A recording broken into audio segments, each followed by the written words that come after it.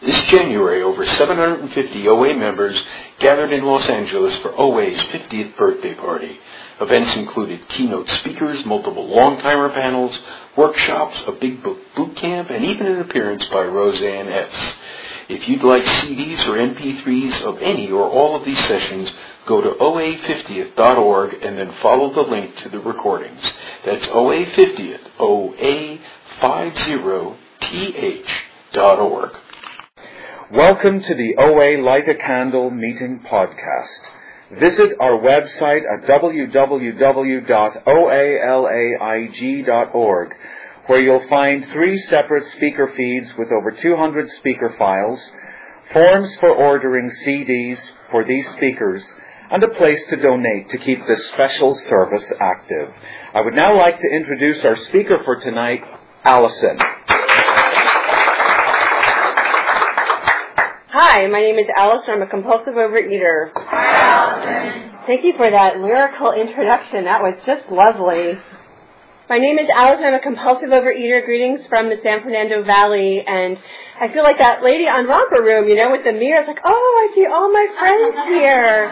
Like, this is where you hang out. This is really nice. I see so many familiar faces. And I want to, hi. So, congratulations to the chip takers.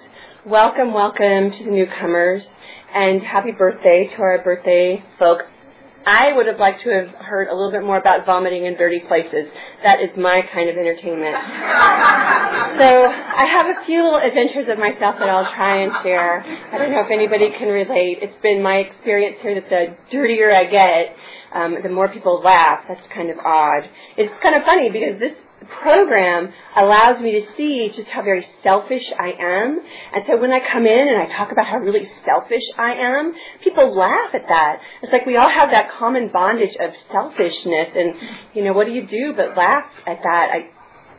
The other night, my husband and I was watching Tabitha's, salon makeover in our bedroom, just me and the dog. And my husband came into bed early, and he's getting into bed, and he's creaking and groaning, and he's like, and I just finally said to him, "You're breathing too hard. I can't hear Tabitha." It's so selfish. But he, bless his heart, has been married, and he understands. He's like, "Well, there's a gun in the closet. Why don't you just shoot me?" That's how selfish I am, It's like, he's making way too much noise. For me, I'm trying to watch Tabitha.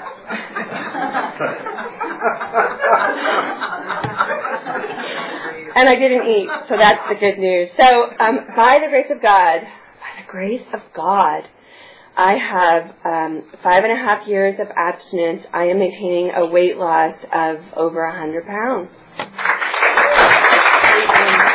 I stuck my pictures underneath my bag right there. If you could pass those around. Those are pretty recent before I came into program. My experience was that before I walked into these rooms, never, ever had a solution. I had a bag of tricks, but they weren't the solution. And my overeating started for me at a very young age.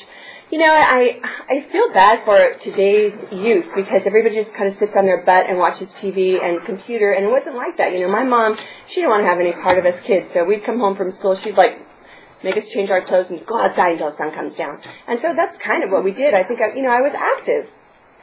So I wasn't really a fat kid. I was a chubby kid, and I always felt very chubby, and I always wanted to isolate. I really couldn't do that until I learned how to, kind of sneak into places and bring books and food with me, and I learned that pretty young. When I got into, I see pictures now of when I was 11, 12, 13, I felt really big, and my mom wasn't very big, and so I always felt really big when I went shopping with her. So people thought I was fat. People called me fat. There weren't a lot of fat people when I was a kid, and I was one of the chubby ones. And so anyway, so I look back at pictures. It wasn't that bad, I was a big kid, but it was nothing compared to where I went in my adulthood. But I went into junior high school feeling like a fat kid. And my experience was I just loved sweets. I loved cookies and cakes, and we lived near, Dale Bakeries, and my mom would, she'd stock up. We had 3 kids. I was one of 3. And I just found a way to eat our food, to eat everybody's food, to steal money, to go to the store, to buy candy. I would steal money from my brother and then buy candy for all our friends and that was a lifelong habit too, is I would have everybody over to eat with me. There is no social vomiting, that's true, but there was a lot of social eating, and that's kind of how I did it, and I just kept on extra weight when I was a kid. And when I got into junior high school, I discovered speed. That was a big part of my story too, and I just put that out there. I know when I walked into these rooms, I was really ashamed of that component, that it wasn't just about eating, but I also did a lot of speed. And I learned about whites when I was in junior high school, and I was just so grateful to find a solution that I didn't want to eat all the time. Like, I didn't understand that I had this insatiable obsession to eat all the time. Like, I was too young to understand what that was, that burden on my back. All I knew was that I was fat. And all I knew is that boys didn't want to be a part of me. And all I knew is that my mother just, looked down her nose at me. And that's what I thought. I learned in here, too, that what I think is screwed up, period, out of the box. So that just began a lifetime pattern of how I managed my weight, and I didn't know any other way. When I was in junior high, when I went to high school, still with the whites, I think probably sometime near the end of high school, I got I'd go and get doctor's prescriptions for speed, and then, this is in the day, Black Beauties, I got those too, and then, into college, right? Those are the black ones, and then they stopped making those, but I found a doctor who gave not the 20, but the 10, and so I would just take 2 of those, and then I just would take those and take those and take those until I was so thin that my family or somebody would have an intervention and say, you are too thin. And so I would go off those and I'd go, okay, that's fine, and my weight would go back up. And then I'd be so desperate that I'd go and find some kind of a drug to take my weight down, and I went into cocaine. Of course, this is in the 70s. There was a lot of social cocaine. And there was, that was, and I realized I have a cold, really. It's a cold. It's not from that. I was tore up. But, and you know what? It was a good time, I gotta say. It was like the 70s, and it was disco, and it was all that. So that's just my experience. So my kids are really enjoying hearing stories about me right about now, about those days, those golden days. So that was my experience. It was cocaine, and then it got pretty ugly and pretty seedy, and I would do meth, and I would do whatever I could find just to maintain my weight. And I don't mean, like a 10-pound zone. I would go up and I would go down, 100 pounds, 50 pounds, 70 pounds. I did not know how to maintain a healthy body weight. Like, I just didn't have any bootstraps. People would say, well, just pull yourself up by your bootstraps and get a hold on it. I'm like, what does that mean? I didn't know what that meant. And I didn't know anything until I walked into these rooms. So I guess that's a pretty good picture. I mean, you can see the pictures moving around. One of those where I was sitting on a bench with my daughter, that was at 263 pounds. And that was the last I weighed before I went to the doctor, and he gave me Fen-Phen. And it's funny, he said, yeah, I take these too. And it wasn't Fen-Phen, it was just Fen. Because the other Fen was no good anymore, I guess. But the one Fen was fine. So I was taking Fen-Phen. And I was 45 years old. And my doctor even said, oh yeah, I take these too. Excellent. Thumbs up. Excellent. He said, it just kind of takes off that edge of that insatiability. And I said, yeah, what is that? He said, I don't know. It's just an insatiability. I take the pill. I'm like, okay, I'll just take the pill. That was my answer. That was the only answer I had. When I took the pills, I ate very healthy food.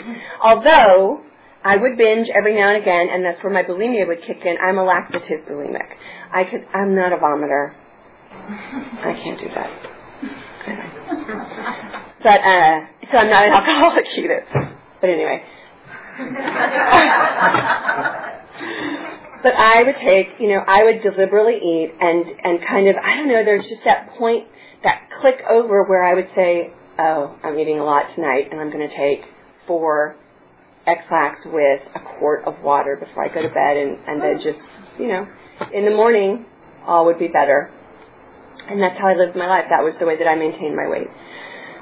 So I guess that qualifies me to be here, right? I mean, I guess you might say I'm a compulsive overeater.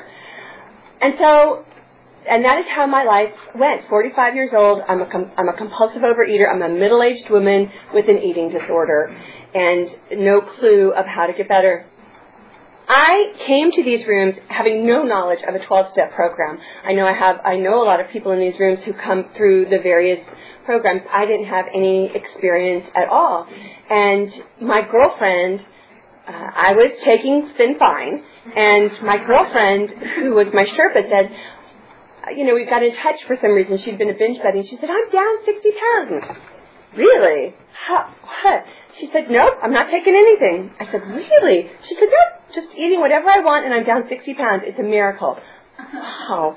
So I said, really? I said, okay, well, she said, so let's get together, and I'll tell you all about it. She wouldn't tell me about it over the phone. And so I said, okay, so I drove out to her house in Simi Valley, and that's up in Kern County, in case you guys didn't know, Ventura County. I drove out to her house, and she looked fantastic, but it was 12 o'clock, and she was eating. She's like, it's 12 o'clock, it's time to eat. Wow. I thought that was so funny. I don't think that's so funny anymore. And she was eating, can we talk about food here? She was eating a sandwich and coleslaw. I'm like, that looks pretty good. She is eating whatever she wants. And she said that she was going to Overeaters Anonymous, and she said, I'd love for you to go to a meeting. It's changed my life, blah, blah, blah, blah, blah. The minute she said Overeaters Anonymous, it's like, Charlie Brown's teacher. I didn't hear any of it. And but she kept bugging me about it. She kept emailing me, and one day she emailed me and she said, I'll stop if you want me to stop. And she said, but it's our message, our primary purpose is to carry the message to compulsive overeaters who still suffer.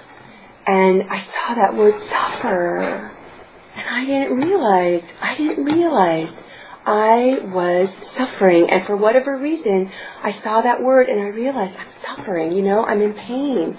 And maybe that's a big deal. Maybe that's, if there's anything to relay about this, is that I have a disease and I'm in pain. When I'm in my disease, I am in pain and I am suffering. I'm suffering in my head. I'm suffering in my heart. I'm suffering with my children. I'm suffering with my husband. I'm suffering at work. I'm suffering because I'm not the person I'm supposed to be. I'm doing everything I can do to avoid being the person who I'm supposed to be with the purpose that God intends for me. I'm just trying everything I can to block out God's purpose in my life, and that is suffering. It's a spiritual program. It's a spiritual malady. It's a spiritual battle, and I got the soapbox here, so I'm going for it.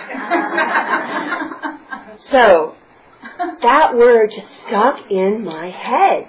And so I said, yes, I would go to a meeting. And I said, oh, yes, I'll go to a meeting. Because, I was so important that I was taking my time to go to a meeting with her because I had bigger things to do and better things to do. And I had people to invite over to dinner to binge with me is what I had to do. So I went to a meeting in the Valley at Sherman Oaks Hospital, and I just walked in so self-centered. I mean, I look back now and I know I was just so self-centered, so worried about what other people were thinking, so afraid that somebody was going to think I was a compulsive overeater, right? And thinking that just thinking, what a derelict place to go on a Sunday night. Like, what the heck? And then this guy sat down and started talking about how he weighed 350 pounds and all about his drive-through escapades, our personal adventures before and after, how he would stop at Taco Bell on the way home, have burrito, and that was my experience. I would stop at Taco Bell on the way home. It's right there on Woodley Avenue. I can get 2 burritos down, and I would eat only soft food on the way home because I could faster, right? Like the burritos, I can get into my mouth faster. I used to, my abstinence, okay, I'm just going to ramble a little bit. That's okay by me.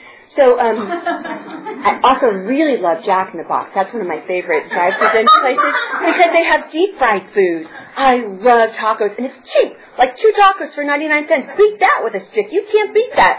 2 tacos for 99 cents, and I got a $10 bill in my purse, sister. I am having 10 tacos. That's the deal. That leaves me plenty of money to get an order of egg rolls and a hamburger.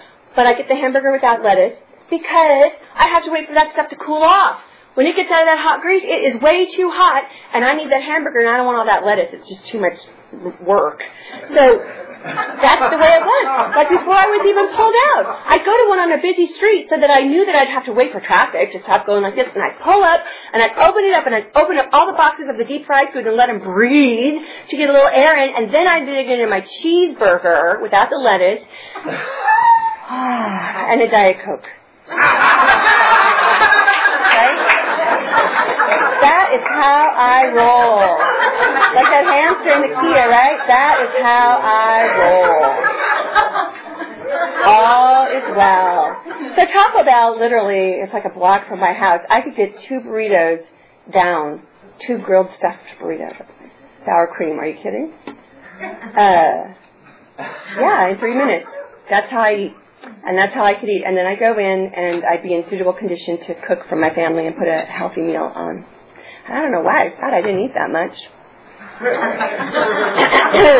So, okay. All right. So anyway, so Adam starts talking about his escapades in the drive-in, and you know what? That was indisputable evidence to me that that's where the disease kicked in. Like, you don't belong here. You don't really belong here. I didn't know what I thought. I just thought maybe I'll come back a second time. And that's what the message was. Just keep coming back. Just keep coming back. Maybe somebody will say something that you can identify with. Maybe somebody will say something that causes you to think differently. So it took me 6 months. I mean, because I thought I'm too busy for this program. I mean, I kind of got early on, this is going to be a big investment. I could see the people who came up and spoke at the podium. I could see abstinent. I could see not abstinent. I could hear the difference in the voices. And I just started to discern after a few months that the people who had the kind of abstinence that I really was drawn to with my heart, I don't know if that makes sense. Like it was such a relief to hear them. They were very invested in this program. And I would go to the Darby office and I would see on the wall, abstinence is the most important thing without exception.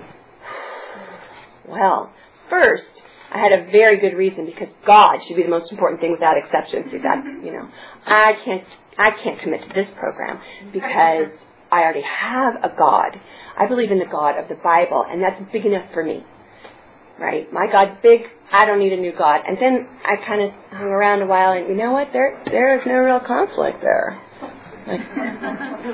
No conflict. Any God of my understanding would do the trick. And then I had to start thinking about, well, why wasn't the God of my understanding doing the trick for me? Because I was thanking that God for diet pills. Thank you, God, for diet pills. Thank you for these pills that help me live a normal life, So then I started to feel some spiritual agitation and realized that without ever really committing to it, I was working the steps.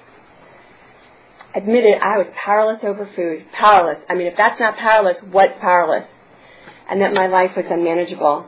I didn't know that my life was unmanageable, thanks, until I walked into these rooms. Then I quickly learned, some people do it differently and they have a much better result. I remember the first time my husband told me that he was sick and I felt bad. Because usually if my husband is sick, that's going to cause me some problems. Right? Because he's not nice when he's sick. And he makes all that breathing noise anyway. He's probably going to sit on the couch and want to watch his shows. Cough. When he was sick, it was a pain in the neck for me. Me. So, okay, another shift. Powerless over food, life totally unmanageable. came to believe that a power greater than ourselves could restore us to sanity. Well, okay, I believed in a power greater than myself, but sanity, I was sane. I was sane. I was perfectly sane. I was more sane than anybody I knew. I was so damn sane that I weighed 263 pounds on a regular basis. Not sane. Not sane. So, that step 2 became pivotal because when I realized that I'm insane, when I realized I'm sick, it's not my fault. It's not a moral judgment. It's not a curse. It's not that I am weak or stupid, because none of us are weak or stupid. We are not. I mean, we've come this far burdened with a crippling disease and have survived, you know? I mean, if we're not survivors, I don't know who is. But realizing that it was out of my hands. It was a disease like diabetes or cancer or meningitis or, you know, whatever. I have a big problem. And that maybe was kind of where, after about 6 months, I just realized I had a big problem. I have a big problem. I have a big problem. What am I going to do about this? I have a big problem. And then I realized I can't do anything. And I need help. I have to change. I have to change the way I view me, food, my family, this program, but more than anything, I had to change the way that I view God. Because I was a Pharisee. I believed in God. I was involved in a church. I was giving service. I was big. Boy, was I big. I was large and in charge.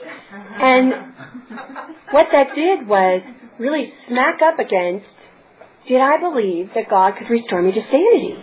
Did I believe that I could be abstinent? 3 meals, 2 snacks, no deep fried foods, no recreational sugar. Did I really believe that I couldn't do it? Did I really believe? And that was, you know, again, one of those points where God is either everything or He's nothing. So, step 2, you know, I had to surrender to, step 3, made a decision to turn our will and our lives over to take care of God as we understood Him.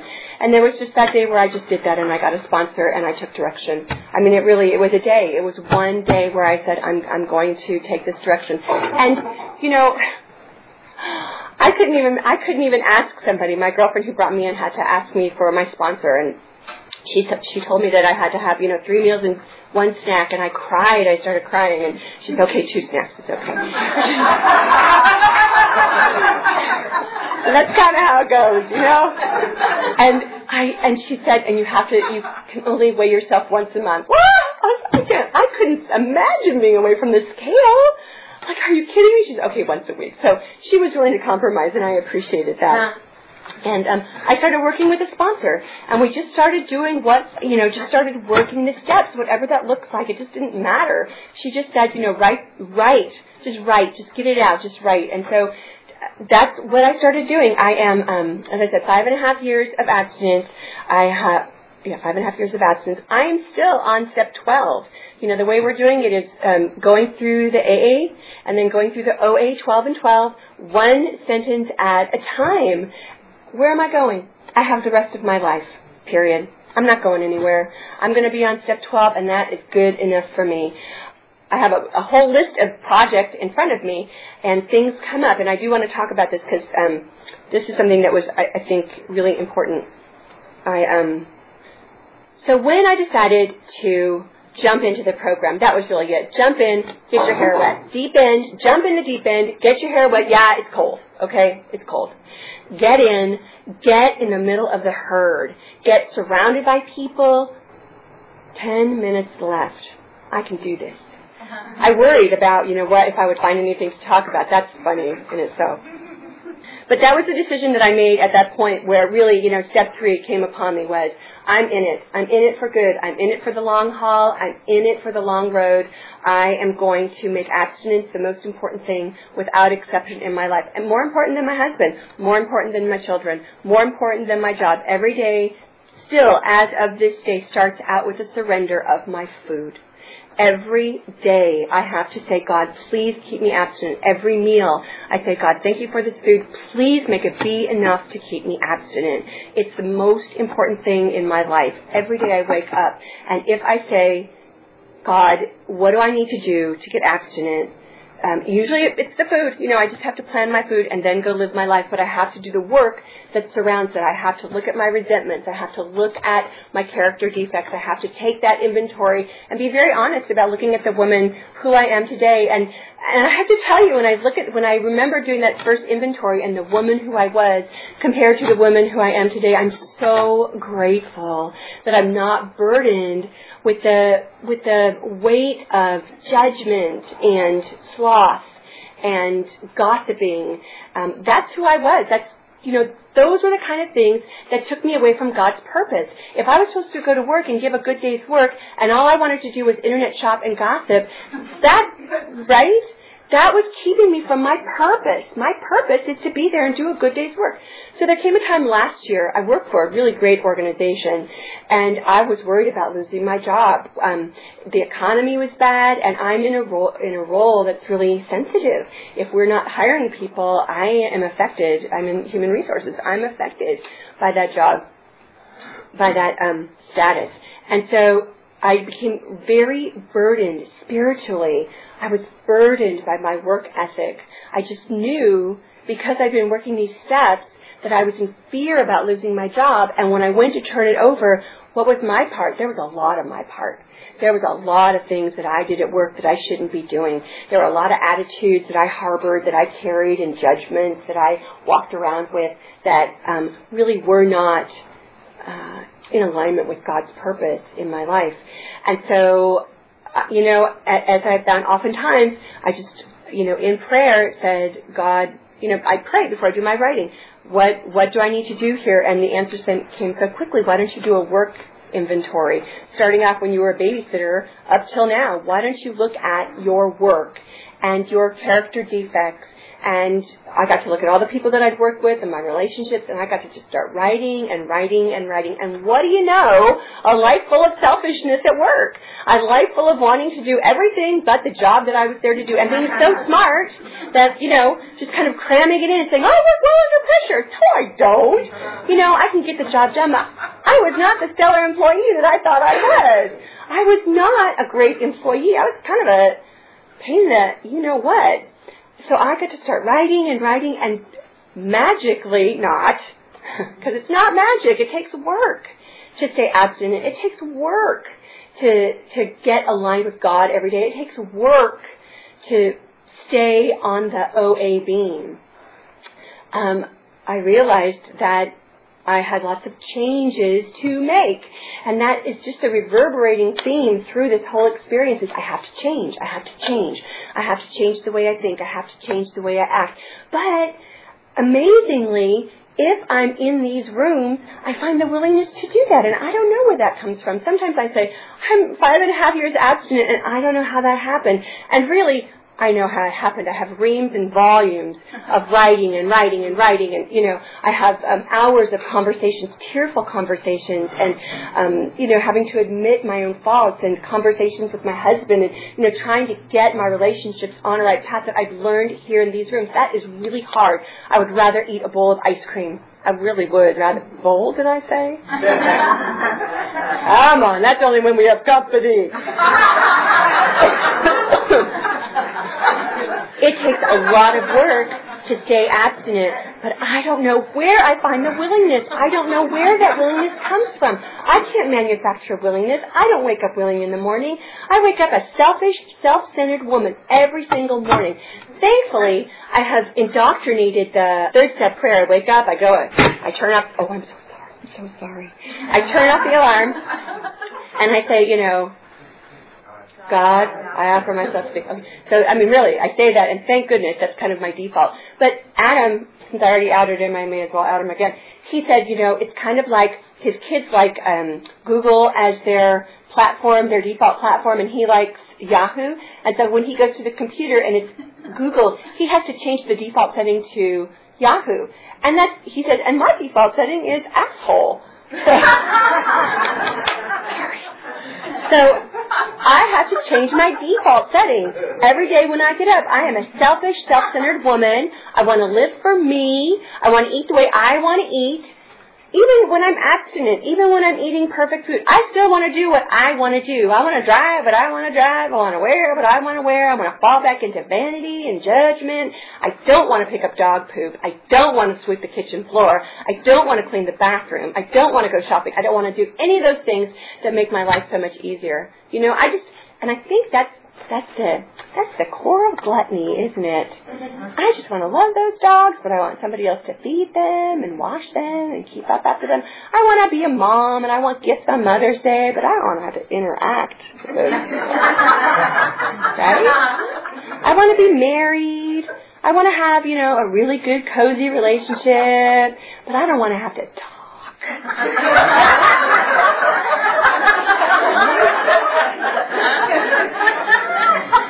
I know.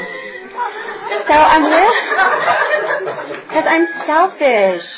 I want to go read my book in the bedroom with my dog and a big whatever. Well, you know, a big bowl of grapes or whatever. How much time do I have? 4 minutes. Oh. Okay. So here's how it is now, because this is well, you probably get an idea of how it is now. I think my husband would tell you that he got the better end of the deal. You know, even though I'm so nasty to him sometimes, I just laugh at him. You know, he says stuff like that. Go get the gun and shoot me. I laugh at him. And I come out into the living room and, you know, he's like laying on the couch. I'm like, move over, I need to read my book. He's like, oh. I've just been so bossy to him now. But we have a relationship that because of these steps, you know, in here, we learn to take those inventory and to admit to God and to ourselves and to another human being the exact nature of our wrongs. When we've admitted the exact nature of our wrongs and people like us anyway, we're good to go.